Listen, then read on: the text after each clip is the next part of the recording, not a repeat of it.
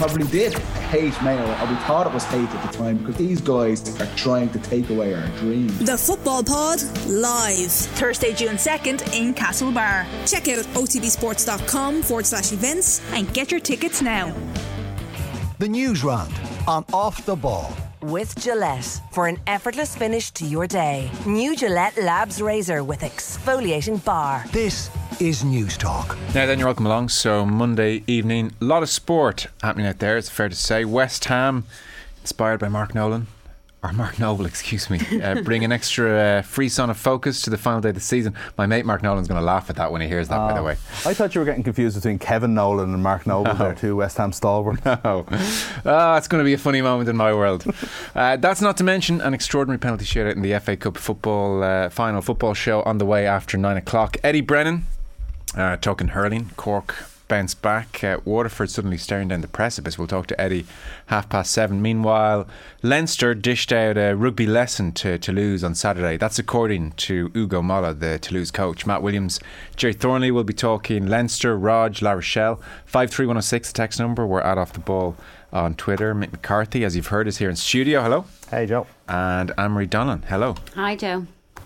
So I saw Dave Gorman in the Irish Times was picking through the European rugby community's reaction to Leinster, Le Figaro. A lesson in rugby. Toulouse swept away. Johnny Sexton, rust proof. Slightly clunky way of putting it, but fair enough. We get the deal. L'Équipe, in comparison to Leinster, the Toulouse attack seemed telegraphed. And like I said, Ugo Molla said Leinster's speed was quite remarkable. We've taken a real rugby lesson today. Yeah, that's actually what jumped out at me watching the game was, and look, I have to say, I was trying to think, have I seen that much of Leinster in full flow in recent times? And not really is the answer, because there's a lot of Leinster teams that can go out there on any given week and they can win and they can do the job. So you don't actually see them at full flow all that often. Yeah. And I was just thinking about how it's exactly that word. Everything is just done at such speed. There was a point even in, like, you were thinking of it at the Ruck, and the commentary team were talking about it, about how quick they were recycling the ball, and I think they even had like the number of their average amount of seconds at the Ruck. It was a phenomenal number. 1.5 seconds, Mick. Was that what it was? Yeah. Impossible for any defensive line to get set with that. Oh, unbelievable. But then I even noticed, as they're talking about this, there was a kick to the corner at one point, and as like Toulouse are sort of ambling up to the line out and waiting for the Leinster call, Kelleher just threw the ball in. Yeah. And it was like, oh, here we go again. And it's just, I can only imagine the exhaustion of defending against them. I just thought they were absolutely phenomenal to weekend. You've talked on the show a few times about, like, it's almost hard to analyse Leinster because they're so good and we kind of know what we're talking about them, what we're going to talk about when it comes to them, that it's just like top level, where's the interest? Well, the interest was they went to a new level again, I thought, at the weekend. Yeah, agree. It was interesting on your point about Toulouse looking wrecked. Alan Quillen suggested a few weeks back Toulouse aren't fit, seems to be the word coming from Toulouse. But that notwithstanding, Ugo Molla was also, he's pretty open afterwards, in fairness, the Toulouse coach. He was saying in the top 14, average ball and play time is 32 minutes against Leinster, and against top European competition it's closer to 40. Yeah. So they were breathing heavy for sure. It's also fair to point out that it's the middle of May at the end of a long season, and they played an extra time game that went to penalties a week before, away from home against Munster as well. Yeah, they were wrecked. The Tadhg Furlong skip pass definitely generated a lot of love on Twitter, and then I was in Virgin yesterday and Rob Carney was like, it's his bad hand. What? He's on his bad side there. He's a lefty. Like, you're joking. Oh my God. He very much is. I think the commentator used the line, he's an out half trapped in a prop's body. Yeah, well, hopefully he's going to be there for the final because he's phenomenal. 2 or 3 minutes later, there was I think it was so obviously the weird thing about skip try is that obviously Dupont got a try from it directly, but a couple of minutes later Leinster were on one of their many attacks and Furlong just set things wide open with a little pop pass in behind, completely no look, something that you don't see tight head props doing, but has become so normal for someone like Tadhg Furlong that I don't think it was even mentioned on commentary, and it was phenomenal. It was one of those like little moves that if Sexton did it, who you would expect it would be like, oh, Sexton, look at the way he does that, no other out half in World Rugby can compete with him. Furlong just does it, no bother. It's what we expect to see from Tadhg. He's a freak of nature. So Jerry Thornley, Matt Williams on the way after 8 o'clock. Anne-Marie, what rocked your boat over the weekend? There was a good bit.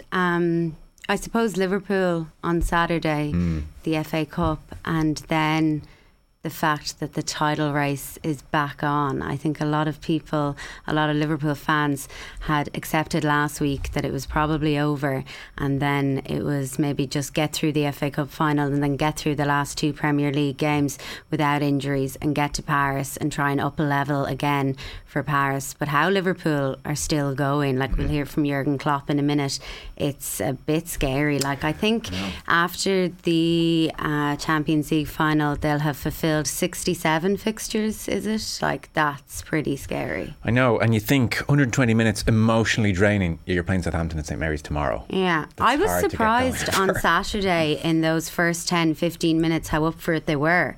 I didn't know if they'd be able to bring it to that level. The penalty shootout was very interesting in that it looked very good for Liverpool, and then there's the Mane miss, and then Chelsea score, and suddenly Liverpool have the pressure of, you now have to score to stay in it, which is never a good thing, and definitely I think statistically seems to lead to more misses as well. When you're taking a kick to stay in it in sudden death, the extra pressure tends to be very difficult to cope with. So the way like Tuchel celebrated and Chelsea celebrated, I thought, well, yeah, you kind of got the impression, oh, maybe it's their day.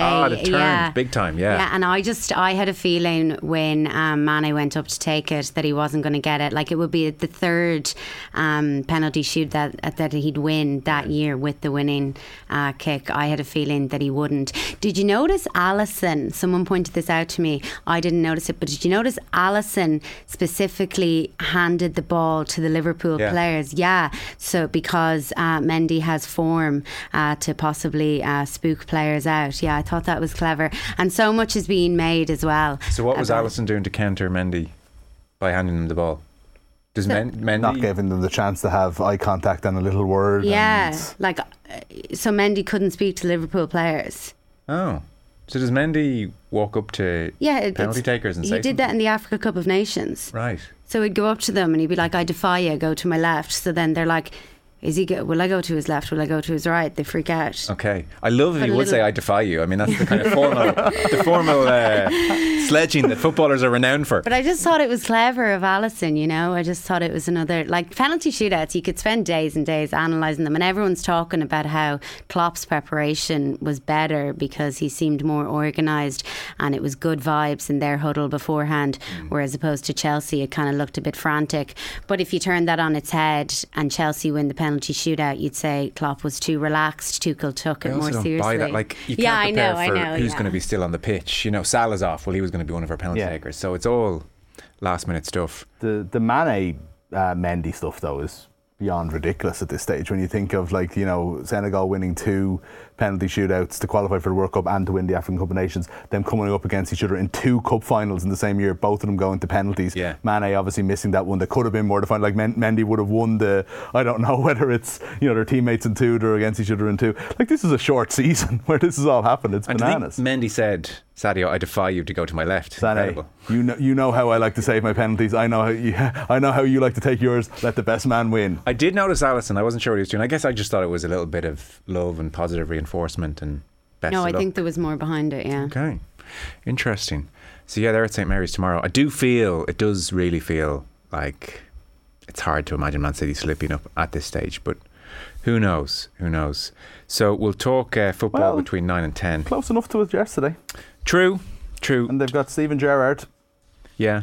Defensively, they're a touch suspect. Yeah, like even they are. The Jarrod Bowen goals. Will look at that, yeah. Jarrod Bowen goals weren't City being torn apart. They were fairly simple goals. Like, very well timed run, admittedly, but just a little dink over the top. So there is an injury crisis there in the City defence, I suppose. You'd imagine there'd be goals in that game, that City Villa game. Yeah.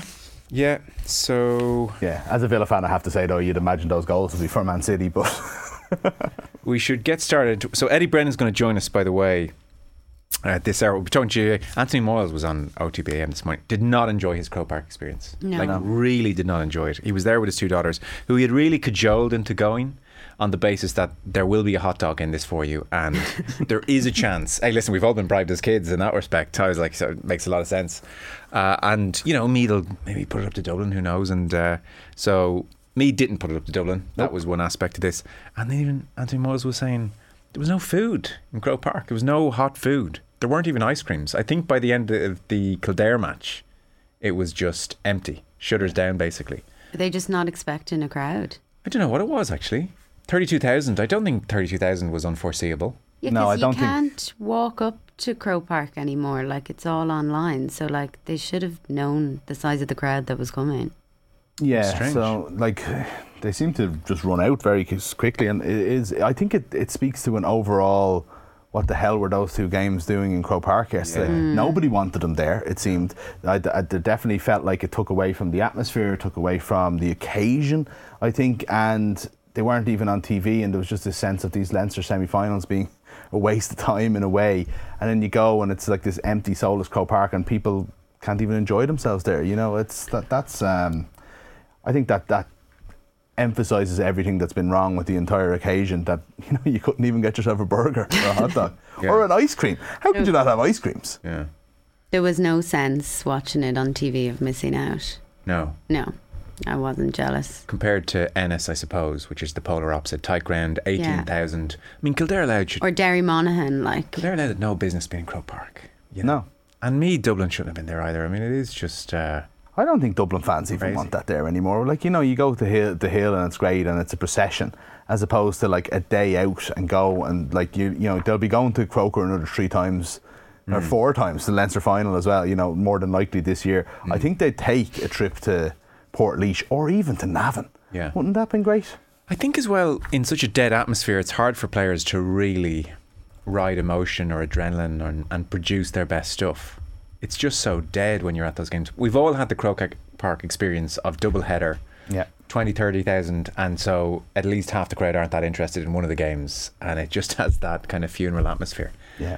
So A long day, and then Meath didn't show up. The game's over after 10 minutes. It seemed to me that the game was over after 10 minutes, even just checking the scores.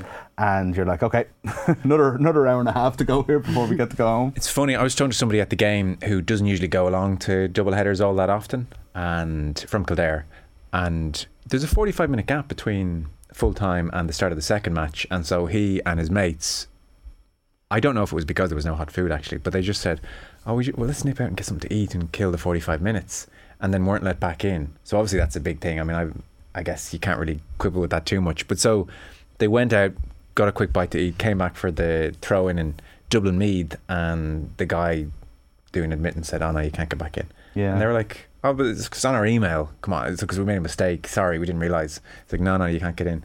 So they didn't even get to see Dublin Meath. They didn't buy 2 more tickets, no? No, they didn't somehow. They didn't. So I've done that there in we the go. past, though, with a double header that was more for the social occasion and to meet the lads and so on. And I remember it was a Dublin double header, so they were playing in the hurling. That was a cracker. And you're outside and you're chatting away afterwards. And it was Dublin were playing Longford. And there was just this sense of going back in was just going to take away from what we had. And we just went down to Gills and sort of had the match on and just decided not to bother with Dublin and Longford. And, I'm not going to say I've lived to regret it. Well, thankfully your 2 mates didn't go after Dublin Meath and then not get back in for the Kildare game. It's one small positive, like it wasn't flipped around. Sorry, yes, I know what you mean now. Yeah. Somebody says, I used to work in Croker. The food is in the back. This is Sarah. Sometimes this feels, I don't know. Well, we'll take this as a this is a theory as opposed to a definite truth. So Sarah says sometimes they just can't be arsed putting on more food because half it doesn't get sold once the second game gets into the second half. I don't know if that's true. I don't know what the reasons were. Hi folks, regarding food in Croke Park, could the lack of food be down to staffing issues, says Brian. I don't know. I mean, we're hearing about staffing issues across hospitality sector, perhaps. I don't know, but there we go. That was Anthony Moses' experience this morning. It's worth a look back, if nothing else, just because of how thoroughly fed up he was with the entire day. I think it cost him 90 quid as well. You couldn't buy children's tickets unless it was in the Davin. That's wrong. Yeah, I For a thought game that that's as well. not, for a game that's not going to be a sellout. See, I do sort of think with the GAA, I mean, the ticket pricing, I don't understand why the organisation doesn't aspire to have the cheapest tickets in world sport, which are the envy of world sport. Like when you think of Bundesliga clubs, which are run so brilliantly for obvious reasons, and they make a point of suppressing ticket prices because the game is for the fans. Like the whole point of this is for people to come and community get together and for us to enjoy the sport and come together and play sport. And you would think of any sport in the world, the GAA, where we don't have to pay the players and therefore the overheads are not all that large in comparison with every other sport, the ticket prices should be the envy of the world. There should be pieces on All Ireland final saying, look at this huge spectacle, it's the centrepiece of their sporting calendar, tickets are €30. Why not? Yeah. And would you not maybe get 60,000 people in there instead of 32 as well for a game like that, you know, and maybe put on a bit of a show and something. And it's not always like, you know, Bruce Shields has to perform in between the two games or something like that. But something, you know what I mean? And it doesn't always have to be musical, just some kind of like atmosphere or some sort of spectacle that people can just get involved in and children can enjoy. And the children's point is like, oh, let's put all the children down the Davin end, and it's like, and that's because we know that some people will want to watch the game from the Hogan and pay a little bit more for it.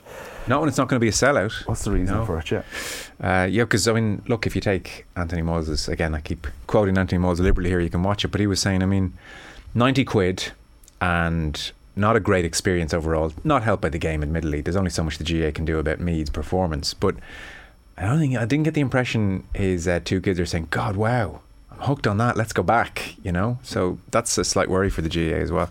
90 quid without having to pay for any €7 burgers either. Yeah, he said the punnet of chips was a £5. The league final was a 2016. Yeah, he used the word punnet. I thought it was. The league final in 2016 was a sellout, and a lot of people attributed that to the 2016 celebration bit that they had at half time. Yeah, a bit of pageantry. Like in terms, of entertainment, like bringing something else into it. Yeah. But like All Ireland final day, like any other country, like the pageantry is so much better than ours. Like ours is useless. Yeah. I've thought that so many times with the 25 years thing. That should be such a class thing, a video package of all these guys and stuff. Instead, they just kind of like get called out. The right half forward on that team was so-and-so, and they come out and they give a small wave. If you're in the Cusack stand, you haven't a clue what's going on. They're tiny, facing the other way. They're kind of on the big screen. You can kind of only half hear it. There's no you don't even remember what team it is. A little video package, it would cost... It would cost 1 day's work for a freelance videographer. I remember the 2017 Hurling All Ireland. They had a really nice tribute to Tony Keady at halftime, a video package, and like the majority of people stayed in their seats and watched it. Like if you had, now I know that was obviously to commemorate his death, but if you had something every year like a video package like that, it would add to the day. Yeah, no, it's not great, you know. Like all we have is the parade. Like the parade's great. Yeah. But like, come on, give us something. It's very like 1990s technology build up. There's a parade, and lads walk onto the pitch and wave, like and it's never changing. No. Yeah, it's all true. I mean, you add all that up, it's not a great spectacle, is it? In 45 minutes between the games. I mean, that's a lot of boredom there. We should get on because clock's against us here. The news round is brought to you with Gillette Labs for an effortless finish to your day. So Anne-Marie, take it away. Arsenal can go back into the final Champions League qualification place tonight, Joe. They'll go fourth in the Premier League should they beat Newcastle at St James's Park. Mikel Arteta's side come into this off the back of that 3-0 loss to Tottenham in last week's London derby. The hosts meanwhile lost their last two games, but they were in fairness against Liverpool and Manchester City. Kick-off is at 8 o'clock. Meanwhile, the first of the Championship playoff finalists will be confirmed later on. Huddersfield Town take on Luton Town. That's in the second leg of their semi-final, with that tie nicely poised at 1-1. That kicks off at 7:45. And here at home there's football as well. It's 4th versus 5th in the SSE Airtricity League First Division tonight. That's as Longford Town are away to Treaty United. That's also underway at 7:45. Very good. Updates across the evening. Jake Daniels. Yeah, Blackpool teenager Jake Daniels says he hopes that Premier League players will follow his lead after he became the first current British footballer in the professional men's game to come out as gay. The 17-year-old striker says he now feels happier and more like himself. Daniels recently made his senior debut for the Championship club, and here is their safeguarding officer, Will Cowell. Prior to Christmas, there was a couple of month period where he was really struggling. We wanted to help him. We couldn't help him because we couldn't put a finger on what the issue was. He was still competing at a good standard. He was playing week in, week out really well. However, we found after Christmas and after he's come out as being gay, his performances have just gone through the roof. He's excelled, and Jake himself commented to me that it's a massive relief that he's not had to lie, and he's not having to lie. He's got an outlet where he can talk to myself and some of the other staff members, and he's felt that that's taken a huge weight off him, and he's able to express himself on the pitch. Yeah, good on him. It's just by coincidence I was at an event with Gareth Thomas on Friday, and he was talking about the weight the secrecy around his sexuality had on him, and it was horrific, like really horrific. And so it's fantastic here, Jake Daniels. There's a bravery to this, because I suppose nobody can be full sure what reaction he'll receive in stadiums, and given that we see racist abuse to this day in stadiums, I don't think those types of people will necessarily have LGBTQ rights on some kind of pedestal where some won't throw some abuse. I think in the main, fingers crossed, it will be a very positive reaction, but it's really commendable, and you wish him well. In some respects as well, also, I think we're all slightly queasy giving this story too much prominence. Public figure is gay is it feels like a big moment, but it shouldn't feel so correct. big. Yeah, sport lags behind society on this front still, and so you just really wish him well. But it's exactly what I was thinking. In some ways, I don't want this to be a story, but it is. And as you say, a weight lifted off someone like Gareth Thomas talking about it. This guy's 17. He's got his whole career ahead of him. Yeah. Going through that with such secrecy, like, I'm so happy for him that he's gone and done this now, and it's great to see.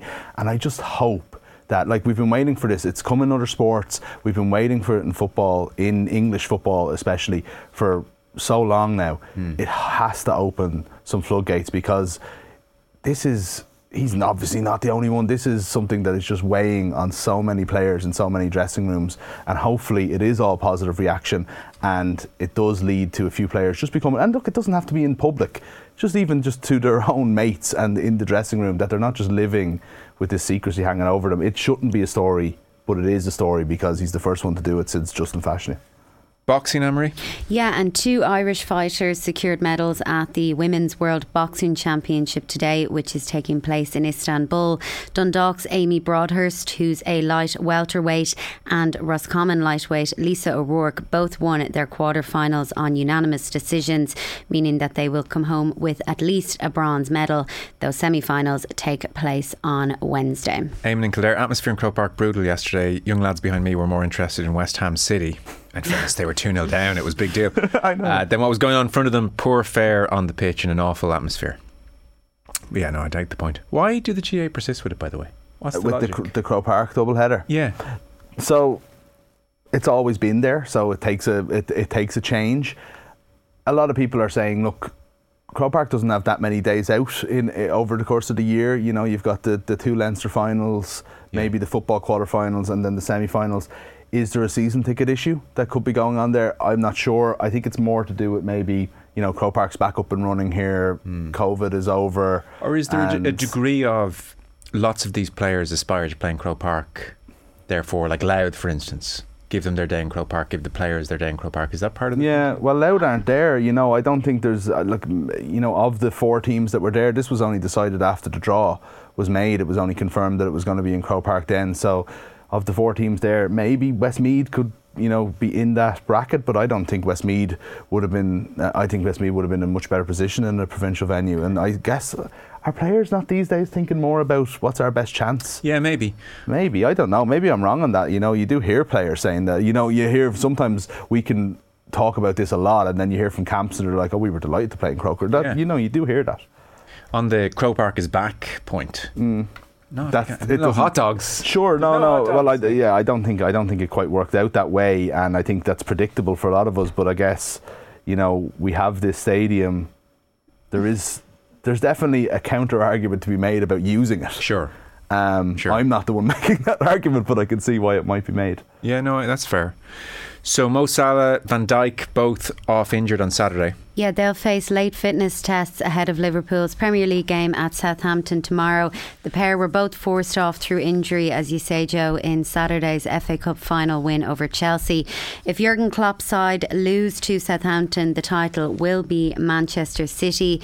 After tomorrow's game, Liverpool will play again on Sunday. That's the last game of the season. And then just 6 days later in the Champions League final in Paris. Klopp says that perhaps more consideration could be put into their schedule. There were 2 more match days in this week, obviously. We played Saturday and it was possible that we play 120 minutes. And they thought the best day for us to play the next game is the Tuesday. So you could have given us the Wednesday, theoretically. I think that's not possible for your European League final. Play on the Wednesday. Sorry? It's the Europa League, so you can't get one. Yeah, so now the UEFA, my friends. So, and then Thursday maybe, or can we not play on Thursday? Could we? We could have played. So then we would have played on Thursday a 90-minute game, and on Sunday, which is the last match day, which is a normal rhythm from European, when you play European League, you play Thursday, Sunday. But all of a sudden, nobody thought we could give them a day more rest. So that's now the whole time like this. And I have to sit here and say it, and other people say, and well, when does he stop whining, stuff like this? Because nobody else is doing it. You all don't think about it for a second. You just, it's tougher. Well, maybe it would have been better to play on Thursday. Yeah, it would have been slightly better. So 120 minutes and then Tuesday. Come on. That's really massive. So we will see. But again, I can't wait to play the game. Now we know when we play. I can't wait to play the game tomorrow. I'm really excited about it. And the boys who will start the game, they will go with all they have to make it happen.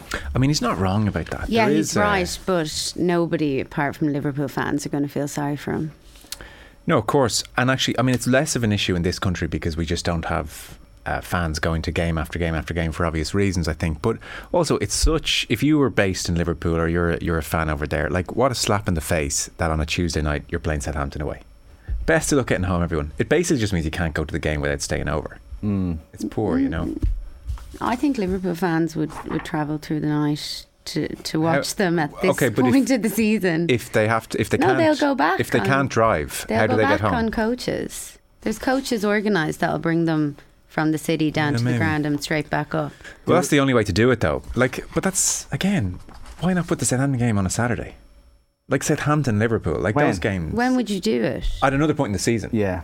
But Liverpool are playing it every weekend because they got to the final of all the cups, and they're the weeks that it's are not free. a new thing. Like, you go back any number of seasons and you'll have Newcastle playing someone the other end of the country on a Wednesday night. But what he seems particularly annoyed about is that they put it on the Tuesday as opposed to the Thursday. Oh yeah, sorry. So he that feels point like I'm the with. victim there. I'm just talking generally, just to exacerbate the situation. Like, if you were in the UK, to have Liverpool against Southampton on a weeknight is rubbish. Yeah, but I think Liverpool fans at the moment are happy to watch them whenever. John. I wouldn't think they're happy to do it. They'll do it because they have to do it and because the games are so big. But like, it's always been just such a slap in the face, I think, for fans, this kind of scheduling. John Giles was on with us on Thursday talking about the 1972 Cup final, the one that Leeds won, and it was ruined for them a little bit, not ruined, but taken away from the fact that they had to play on a Monday night in the league, and straight afterwards lost or drew, whatever, and Derby won the title. It's mad to think that not that much has changed in 50 years, that Liverpool have to go on the Tuesday night to play now as well. So we should mention Tailteann Cup, I suppose. Yeah, and the draw for the Tailteann Cup, the first ever Tailteann Cup draw, took place today. Wexford will play Offaly in the Southern Section preliminary round. Wicklow then were pitted against Waterford this morning, and the winners of those matches will meet in the first round proper. Elsewhere then in the Southern Section, it's Carlow against Tipperary and Laois against Westmeath, while in the Northern Section first round, Cavan will play Down, Longford have a home tie with Fermanagh to prepare for. London will travel to Sligo, and Leitrim will welcome Antrim to Carrick-on-Shannon. Those preliminary round ties are scheduled to take place next weekend, with the first round of matches the following week. What's your sense of how this is going to fare? I don't know until it happens. I think the North and South thing and them changing their mind or changing the rules, changing the parameters while the season was already on doesn't bode well for the big fair that the Tailteann Cup is supposed to get. But look, how it goes, I don't know. I think we'll have to wait and see a couple of rounds in. I don't think we'll know after round one. I don't think, almost like round one of the qualifiers in many ways, I don't think many people are going to pay too much attention. The changing of the kind of setup is making people already lose confidence. Absolutely. And it that's absolutely worrying. is. You know, like fans or supporters are finding things out through Twitter that we didn't know last week, and it's like, what's coming next? Like, imagine the All-Ireland series like being changed at a during the season. You can't even contemplate it. So it feels a little bit like this is thrown together. Yeah. If that's not too harsh. No, I don't think it is. Wasn't Tomás O'Shea on AM? Yeah, he's not too last happy. week, and they weren't even sure were they a North team or a South team, and the New York thing. So New Joining York, late on. yeah. What's that about? I suppose try not to drag them over for too many rounds. Is that the logic? Who knows? Pay them and drag them. Pay for them to be dragged But it's over. frustrating for other counties. Like, we don't. But that's what I mean. We don't have an explanation. We haven't been provided with it. We were just told New York would get a bye. Yeah. Why? Yeah, I don't know. Well, we'll see how it plays out. It's a suitably negative tone for us to finish the newsroom. We just sit here, we complain. There was great hurling at the weekend, though. Yeah, I know. Well, we're about to talk about that with Eddie Brennan in just a moment. Anne-Marie Donlan, Mick McCarthy, thanks guys. Joe. Cheers.